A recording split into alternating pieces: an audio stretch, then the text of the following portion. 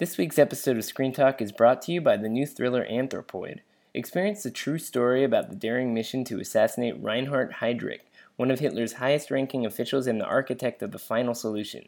The only thing more terrifying than the leader of the SS was the operation to take him out. Starring Cillian Murphy and Jamie Dornan, Anthropoid, Resistance has a code name. Only in theaters October 12th.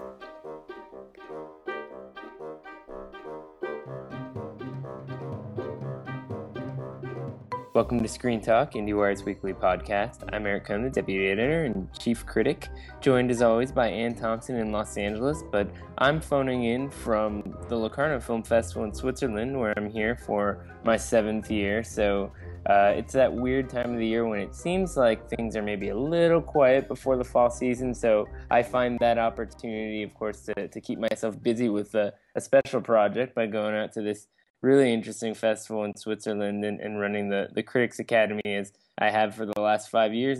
And you were here last year, so you kind of know what it's like. It's a great little cinephile gathering of sorts before the mayhem of Telluride in Toronto and all those other festivals that many more people in the U.S. will be hearing about. But it's early days yet, and I have to tell you, so far, so good. I can't really complain too much, although, what's interesting about it is that I'm one of the only Americans here, so it can be sort of lonely in that respect. I've actually been in that. I felt that way when I went to Venice.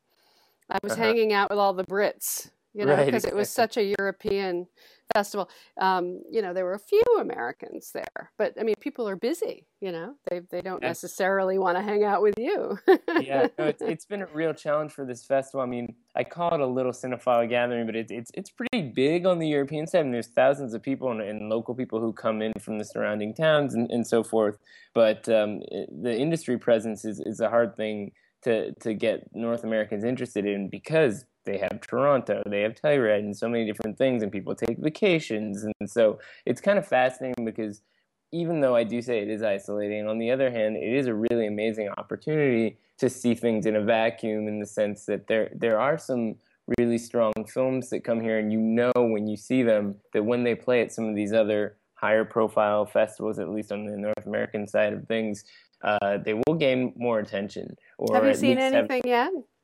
So the one film that I would say is worth singling out as something that will probably get some attention when it does more festivals in the fall and then opens, I believe, in the U.S. next year, is a film called The Girl with All the Gifts, which was the opening night film here. And on paper, it sounded like a very strange choice to open a film festival because it's a zombie movie, but it's actually a very elegant zombie movie, sort of in the Ex Machina vein. It's adapted from this fairly well-known British novel by M.R. Carey, and sort of this fascinating twist on the post-apocalyptic zombie situation where a bunch of survivors are holed up in this facility, and even though there's this disease that's turned most of the world into zombies, you wind up having this small group of children who seem like they're normal, intelligent, thinking children, but they also are zombies carrying this disease. And so there's this one girl who's actually the centerpiece of the movie who's one of the zombies, essentially, and there's this survival story in which she's protected by her teacher. What language is it in? It's a British film. It's directed by a man named Cole McCarthy, who's actually right now working on the pilot for Krypton, the new DC TV series. And it's got, like I said, I mean, it's got a bit of that very edgy, elegant zombie movie quality to it. It's not in the same league as 28 Days Later, but it's a similar kind of vibe. And it sounds like it might have potential. Does it have a U.S. distributor?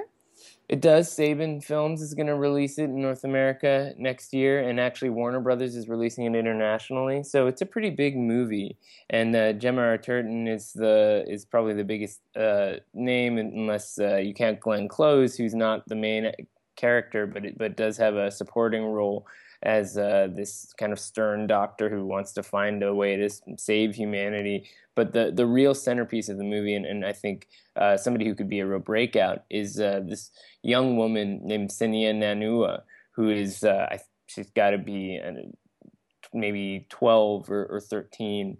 And this is either her first or second role, and she plays this girl who's infected with this disease and yet somehow doesn't become a zombie. And the mystery at the center of the movie of why there's this smart girl in the middle of this apocalyptic scenario is really fascinating. And I think it's very well done. Some of it feels very familiar, as I said, but it looks great. It works quite well. So that was a nice one to be able to see in this environment, because it's not as big or catchy a title as some of the other films we might be talking about in the fall, but it's certainly strong enough to warrant attention. I think there's enough going on there where even people who aren't necessarily interested in what this looks like on paper will get something out of it, because it's got an artiness to it that makes it stand out. But in the same day that I saw this movie, about 2 hours later, I went to a press screening for a film called I Had Nowhere to Go, which is an experimental film by Douglas Gordon, who people may know from his project 24 Hour Psycho,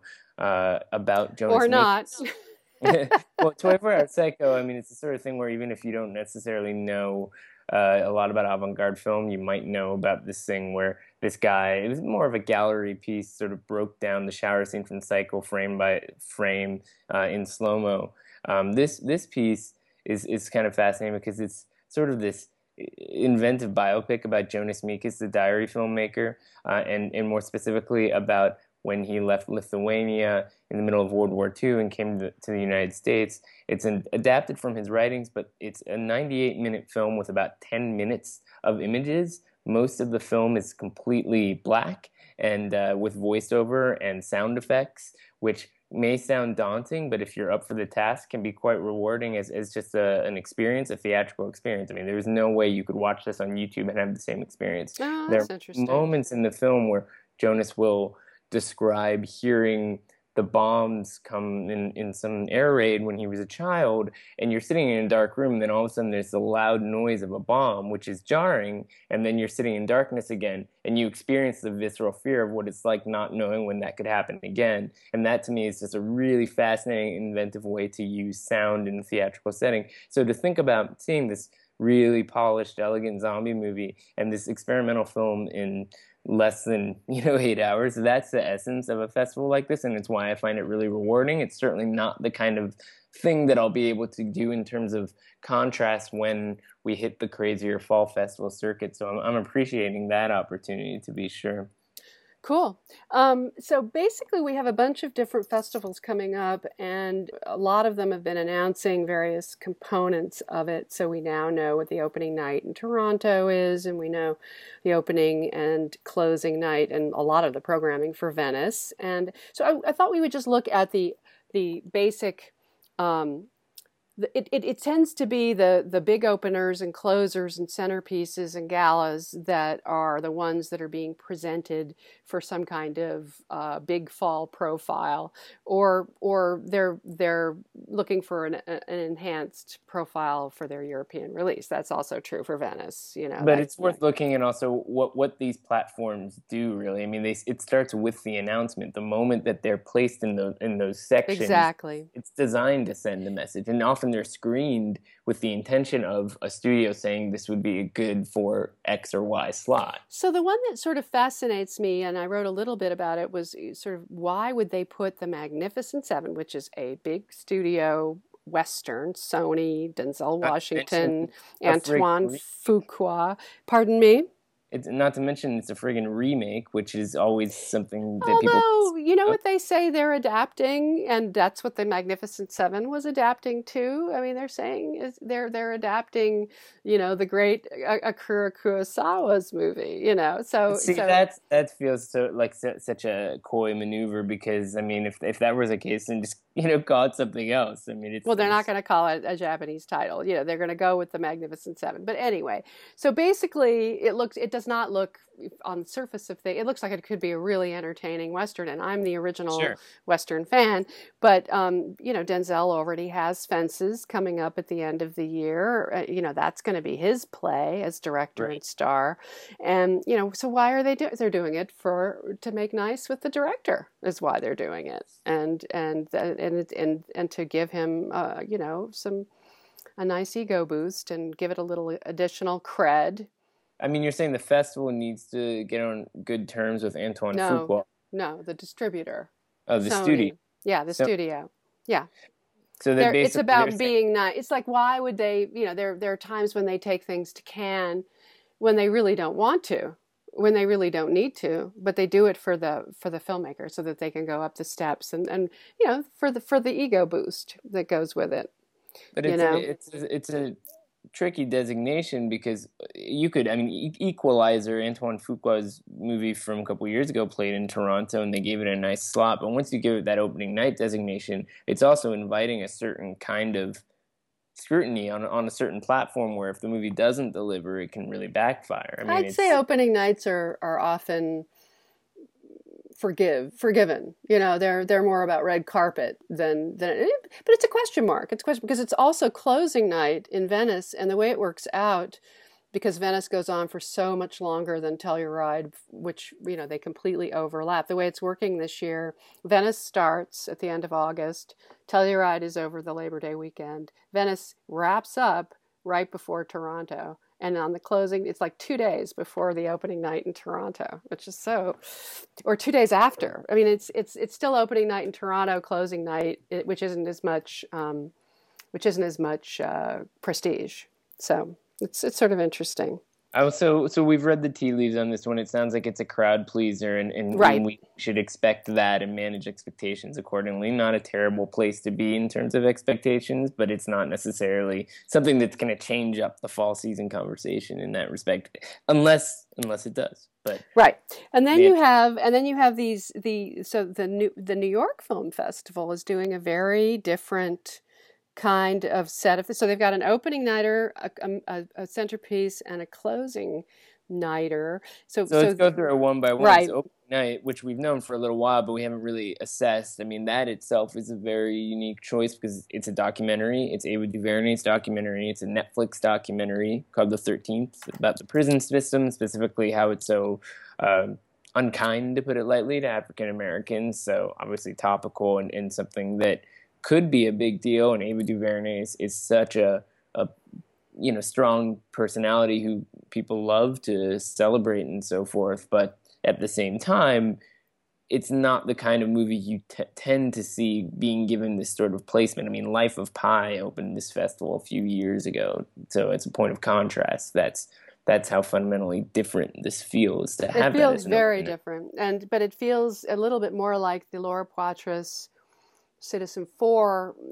It wasn't opening night, but it had a very high profile at the festival, and it does feel like this could be an Oscar play as well. So it's a lot of attention focused on this movie. And Ava DuVernay, I mean, she's getting a lot of attention on any number of. She's a very busy woman. I worry that she's spread thin because she has high standards for herself. She's the first African American woman to have a movie that's at a budget over $100 million. First woman, I think, to have a budget over $100 million for A Wrinkle in Time, the Madeleine L'Engle adaptation for Disney. And she's also done this TV series that she's been sort of sending out materials on. So it's very, and she's got Oprah Winfrey in Wrinkle in Time and an African American girl as the lead. So right. It feels like there are efforts being made by these different festivals also to show some diversity. So sure. I mean, if you look at the narrative associated with this movie, certainly if it's good enough and Netflix is confident in it, then this is a major awards play for a documentary like this. I mean, that it could. I mean, Netflix, as we know from last year, can really spend on an awards campaign in the nonfiction space. They haven't yet won an Oscar, but they're probably going to take what they learned from last year and push even harder. And you couldn't ask for a more zeitgeisty selection in that respect. So it's a pretty dramatic maneuver, but it will be perceived differently than other opening nights at the festival. Queen Sugar is the name of that series, by the way. Yeah. Right. And then The Wrinkle in Time is this massive production that Which also is one of the favorite children's books of all time, and or young adult, if you like, and very much something that they could be. They could even get a Harry Potter franchise out of it if they do it right, because there was a whole series of books based on these characters, and Madeline L'Engle, tangles with tesseracts and religion and all sorts of good things that are worth pursuing in a movie like this. I have all due confidence in Ava DuVernay. So, Centerpiece. That's 20th Century Women, which is Mike Mills's movie that is going to be released by A24, which, speaking of Ex Machina, speaking of Room, they have good marketing people there and know how to present a movie like this. They've got Cynthia Swartz working on it. They've got Annette Bening starring in it, and a good cast behind her. So it's a family drama that looks quite promising. Yeah, I mean, this is a movie that has been screening around for buyers for a while before A24 got on board, and it seems like it's it's logical to assume that it's quite strong. I love Mike Mills' stuff. Me too. It was wonderful, and Thumbsucker was pretty strong as well. And Annette Bening is the kind of actress who obviously works when she wants to. So it seems like the right kind of thing to have for a slot like that. I would assume it's a very small movie. It is. I understand there's not a lot of scale involved. It could be more. It doesn't feel like it's also, got a big, something like Room. One of the reasons why Room did so well was that it was just so different from anything else we'd ever seen. The voice of the writer was loud and clear. It had a very unusual structure and point of view. So I don't know where the innovation occurs here that pushes this into another. Is this The Kids Are All Right? Is this? It's hard to see where what level we're talking about yet, and that's what the festivals are for. Yeah, of course. I mean, and what's also notable is putting a movie like this, which could be smaller and gentler than other things, in a Centerpiece at New York Film Festival, where most of the movies are not new. Sort of to some degree a best of the best of things from Cannes and other places like that, with a lot of international stuff, means that it will have a bigger profile. So if it's strong, it's less likely to get buried, because it has a very prominent slot at this festival. That's right. So the closing night one is interesting because it's Lost City of Z, which is a project I've been tracking for a while because I actually read the book. God forbid. It wasn't even a book group title. This is one of those entertaining reads but it's written by a New Yorker writer. It's nonfiction. It's actually one of those nonfiction books, sort of like the Cleopatra book that was, pieced together like a very dramatic narrative, but out of real primary source materials.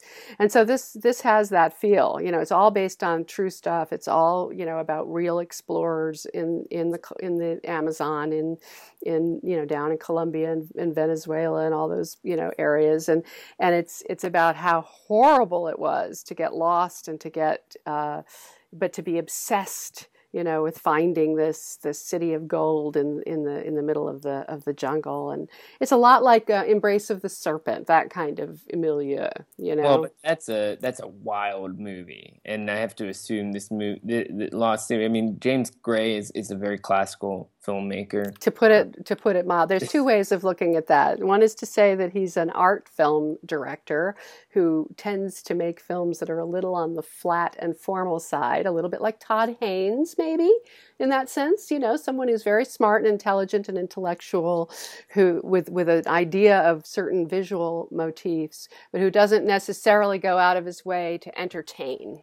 I would disagree with you on that front, because I think what James Gray is doing, he's working in an older mode. I mean, he's making something like The Immigrant is trying to be like an Elia Kazan film or something. It was like watching paint dry. Well, but you have to remember, I mean, the difference between what he's doing and what Todd Haynes is doing. Todd Haynes is like pulling storytelling apart and doing all these kinds of, it's almost like a film theory class, and your mileage will vary. I mean, and Carol was by far his most accessible, along with the TV series he did, the one with Kate Winslet playing the James N. Cain heroine, Mildred Pierce. Right. Got there eventually. But James Gray's films are not. I mean, you might find them boring, but and austere in some ways. But they're more conventional stories. I mean, this could be a conventional story. This should be a rip-roaring adventure. That's the thing that I mean, he could err on the side of authenticity. And it could be really good. And I like him. I like James Gray. I think he's smart. And I've liked some of his films very much. The Immigrant is just an exception in this case. Where do you fall on Two Lovers? That was my favorite. I loved Two Lovers. I mean, the thing is that I interviewed him for that. Like it's a very... I mean, when you look at the one sheet for this movie and you see who's in it, Charlie Hunnam, Tom Holland, Robert Pattinson, it seems like it's just like a very familiar mold of a bunch of dudes kind of trying to survive in the jungle. I mean, if Werner Herzog was doing it, you'd kind of know what to expect. When James Gray does it, I don't really know what to expect. I agree with you, and that's what I'm trying to say. I'm trying to say that he's inconsistent to a certain degree in terms of what we're. You're right. It could go any number of ways. And it also doesn't have a distributor yet. So on the other hand, Plan B, which is, Brad Pitt's company, so this does have the kind of patina of quality that set of producers brings. That's the key here. That could be the difference. Well, those guys certainly seem to know what they're doing, and The Big Short, 12 Years a Slave. They don't pussyfoot around. No, although it's interesting. I mean, they have another movie on the fall schedule. Also Selma, by the way, speaking of Ava DuVernay. They did Selma, and they were nominated for that as well. But the Barry Jenkins film, Moonlight's on the that's coming. That is one that I'm really fascinated. I'm hearing by. Good things. That's a script that's been around a long time, and Jenkins hasn't made a movie since Medicine for Melancholy in 2008, but this seems like it's on a whole other scale. I'm just sort of fascinated by that spectrum when you think about it, from Lost City of Z to Moonlight. I mean, maybe Plan B is going to wind up being really the narrative of the fall season. I mean, it's hard to say. Well, they're usually in the narrative is the point, but Miles Ahead was the last time. It was an unusual situation for a movie to be booked at the New York Film Festival without on that scale, without a distributor, and they immediately got one. They got one in Sony Pictures Classics, but they didn't release it till the next year. So we shall see whether Lost City of Z enters the fall arena or is pushed back to the spring. Right. I mean, it'll be an interesting kind of challenge too, because it's late in the day. Yeah. Well, with Miles Ahead too. I mean, it's a kind of experimental way to tell a story about this guy embellishing on Miles Davis's life and his mythology, and it didn't make sense for the fall season. I mean, Lost City of Z would have to be some kind of a stunner for some distributor to cobble together a fall season strategy based on what they see right now. I mean, it would just have to be really, really strong. So if we hear that it gets picked up and it gets a certain release date before that closing night slot, presumably that'll give us some indication of what kind of movie we're in for.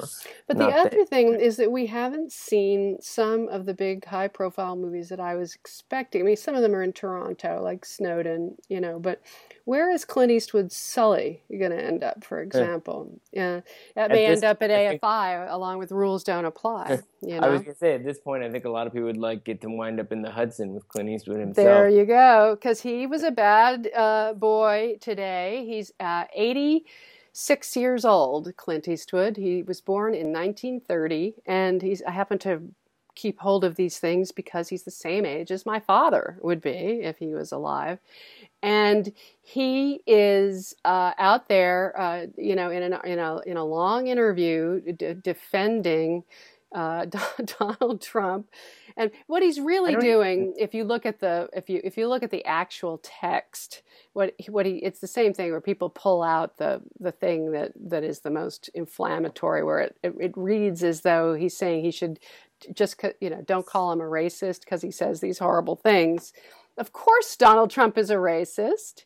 And, I would like to think that, in the course of the article, Clint does not defend his treatment of Mexicans. He used to be married to a woman of Hispanic descent. Yeah, but he's not exactly coming down too hard on the guy in a way that makes it seem like he's offering some sort of, definitive opinion. And I think that's part of the problem now is that the narrative of this election has been such that you are either, supporting this crazy person and endorsing the horrible things that he's saying, or you're being very clear that he represents a very ugly perspective. So he's like, the thing about Clint, that there's three things. One, he's of a certain age. Two, he's used to getting away with whatever he says, and he's a movie star, and he's in a bubble, and he doesn't get it. He doesn't understand what he's saying in some ways in terms of how it's going to be received.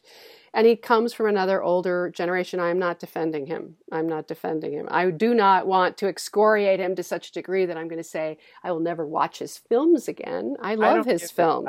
I give a shit what I'll see the movie and make that determination. I don't think he doesn't get it. I think he just doesn't care. I think he doesn't. I think it's a combination of both. I think he doesn't understand that he's one of those people who thinks that political correctness is bullshit. And that we shouldn't be walking on eggshells. That's what he says. We shouldn't be worrying about, because if we have something to say it. He's doing that number. Yeah, I mean he's a hard right libertarian. Correct.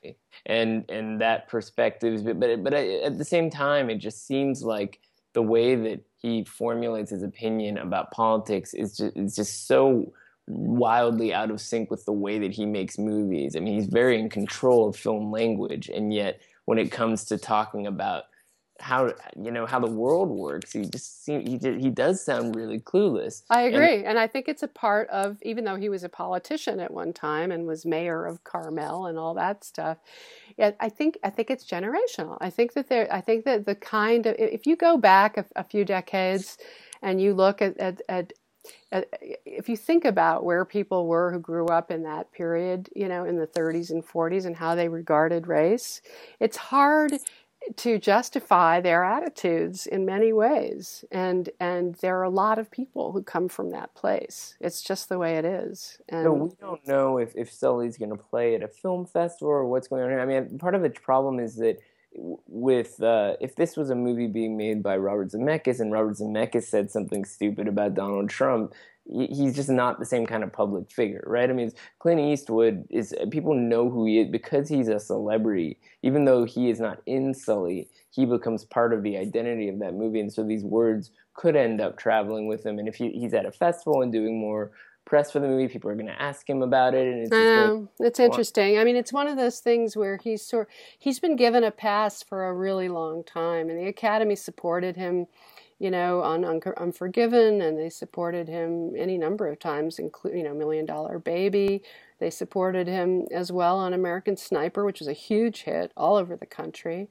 I wonder, this was a long lead magazine piece. I mean, I really wonder what Clint would say about some of the hideous things Trump has been saying about the military. I have a feeling he would be critical. So if you look at the piece, he goes through and says, this was bad, I don't approve of that thing that he said. I mean, he doesn't support everything he says. It's sort of like Oliver Stone, who felt very out of touch with Snowden when he talked about Pokemon Go and got really super paranoid about how they're all going to steal our identities and stuff, so he's putting, sometimes these guys don't even realize how they're coming off. But the fundamental difference between those two things is that it's kind of innocuous and hilarious to hear Oliver Stone talk about Pokemon Go, right, where it could be dangerous, and it certainly is on some level hurtful. It is dangerous. I fell down playing Pokemon Go because I was chasing balls. That's how it's dangerous. Dangerous in a silly kind of way. I mean, I think what Clint Eastwood is doing is more dangerous because it has the potential to have a bigger reverberation in terms of how people talk about things. No, it could be very negative for him because the Academy. But that's what I'm trying to say. He has been a conservative figure, liberal. I mean, inside a liberal, Academy universe for a very long time, and they've given him a pass. And the question is whether that's going to continue. Well, in any case, I mean, I'm looking forward to seeing it just because he is a filmmaker who surprises us each time out with some good movies and some not so good movies. But even at 86, and he's still going. Very few prominent filmmakers in this country do that, and I'm sure, however that movie turned out, it's probably better than Suicide Squad. So, Oh my God. People have piled on this movie in such, I'm just looking it up. I want to see what the current Rotten Tomatoes number is. While you're doing that, I mean, it's so the weird thing that happened with this movie was that there's this bizarre tendency in our culture where fans of a product that they're anticipating will get mad that when critics pile on early, and so it's at 28% on Rotten Tomatoes. The petition to like shut down Rotten Tomatoes and all that kind of stuff. When people see this movie, I mean, it's just bland. I wouldn't even say. I mean, there are some people who are furious and infuriated with this movie. I just found it to be poorly made. I mean, it's not the premise is bad or the characters are necessarily bad on paper. It's more just that it's just not well assembled. It's another situation where a studio and the people at DC who answer to the studio, not the other way around, are basically making movies by committee. And, you know, a lot of the things that are wrong with this are the things that were wrong with Batman versus Superman. And this thing, as opposed to Deadpool cost $58 million and it did like $700 million worldwide. It surprised people. It had a fun script. It was a good time and it was edgy in a really precise way. It was R-rated and it was so cheap that they could afford to take chances with it and make it what it needed to be. And the guy who was directing it knew what he wanted, and so did Ryan Reynolds, and everybody was on board.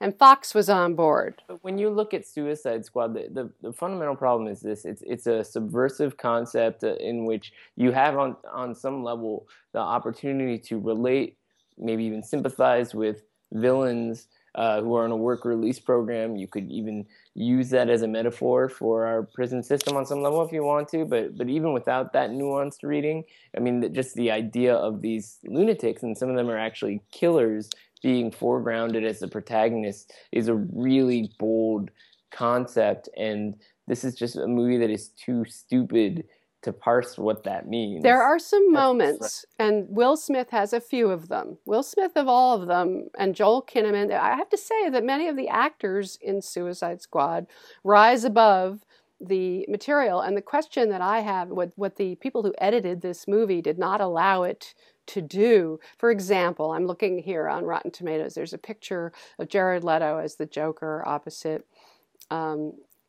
Margot Robbie as Harley Quinn, right? And that relationship, especially of all of them, makes no sense. It's like, what? So what happened? They don't give you the exposition. They have so many different characters, and they do not give you even Guardians of the Galaxy, which was starting from nowhere. No one knew what that was. No one knew who these people were. They established the characters. They established the universe. They give you, and the fact that they put this in Gotham, they put Ben Affleck in it as Batman. All of those elements were awful. They felt wrong. They felt applied. Of them felt wrong, and the whole movie is wrong. And it feels like it's so redundant to say some of the cliched things about the way that Hollywood operates, but the Deadpool thing is such a great example of why you need a good script. You need a good story. You need innovation. You need to upend expectations, a smart idea, good director. I couldn't agree more, but I can't help but wonder what David Ayer had in mind originally, what he started out with. I kind of do. I want to know, because this was hacked to death. Okay, here's the thing. This is adapted from... These characters have been around for decades, but the Suicide Squad comics really came to prominence in the 80s, and the 80s were a really specific time in American comics where they got darker. They started to tackle more mature ways of exploring their characters. Frank Miller's Dark Knight Return, Alan Moore's Watchmen. So that historical basis has been what I think DC has been trying to capture with their films. And they have done so fitfully, successfully. And during the Warner Brothers era, the Robinov era and the Daily Semel era, there were some successes. They tended to go with directors. It is under Kevin Tsujihara that they have really gone south, in my humble opinion. Well, that's an industry question that is one that seems to be borne out by the way these movies have been coming together. Because they're not being put together as intelligently as the Marvel movies are put together by Kevin Feige. That is what's missing. I mean, if you look at these comments, it's not just that they're dark. It's not just that they have these wacky characters, or that it feels like it's somehow putting